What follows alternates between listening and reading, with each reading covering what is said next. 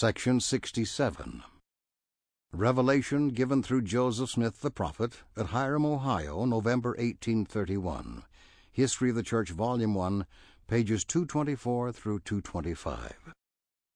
The occasion was that of a special conference, and the publication of the revelations already received from the Lord through the prophet was considered and acted upon. See heading to Section 1. It was decided that Oliver Cowdery and John Whitmer should take the manuscripts of the Revelations to Independence, where W. W. Phelps would publish them as the Book of Commandments. Many of the brethren bore solemn testimony that the revelations then compiled for publication were verily true, as was witnessed by the Holy Ghost shed forth upon them. The prophet records that after the revelation known as Section 1 had been received, some negative conversation was had concerning the language used in the revelations. The present revelation followed. 1 through 3.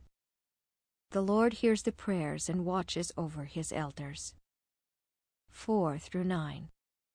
He challenges the wisest person to duplicate the least of his revelations.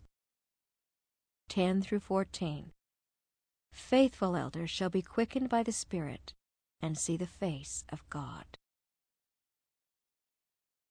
Behold and hearken, O ye elders of my church, who have assembled yourselves together, whose prayers I have heard, and whose hearts I know, and whose desires have come up before me. Behold, and lo, mine eyes are upon you, and the heavens and the earth are in mine hands, and the riches of eternity are mine to give. Ye endeavored to believe that ye should receive the blessing which was offered unto you. But behold, verily I say unto you, there were fears in your hearts, and verily this is the reason that ye did not receive. And now I the Lord give unto you a testimony of the truth of these commandments which are lying before you.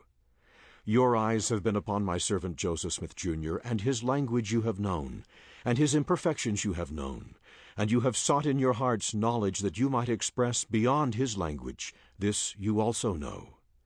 Now seek ye out of the book of commandments even the least that is among them, and appoint him that is the most wise among you.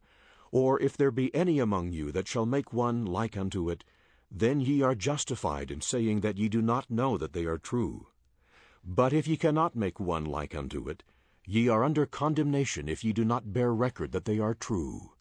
For ye know that there is no unrighteousness in them, and that which is righteous cometh down from above, from the Father of lights.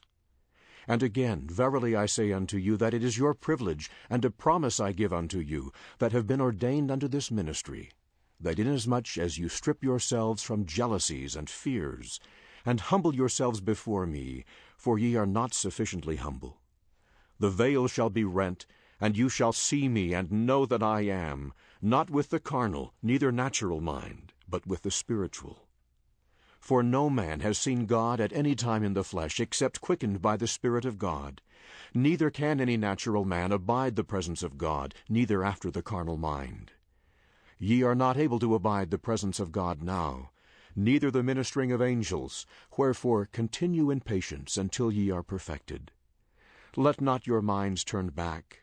And when ye are worthy, in mine own due time, ye shall see and know that which was conferred upon you by the hands of my servant Joseph Smith, Jr. Amen.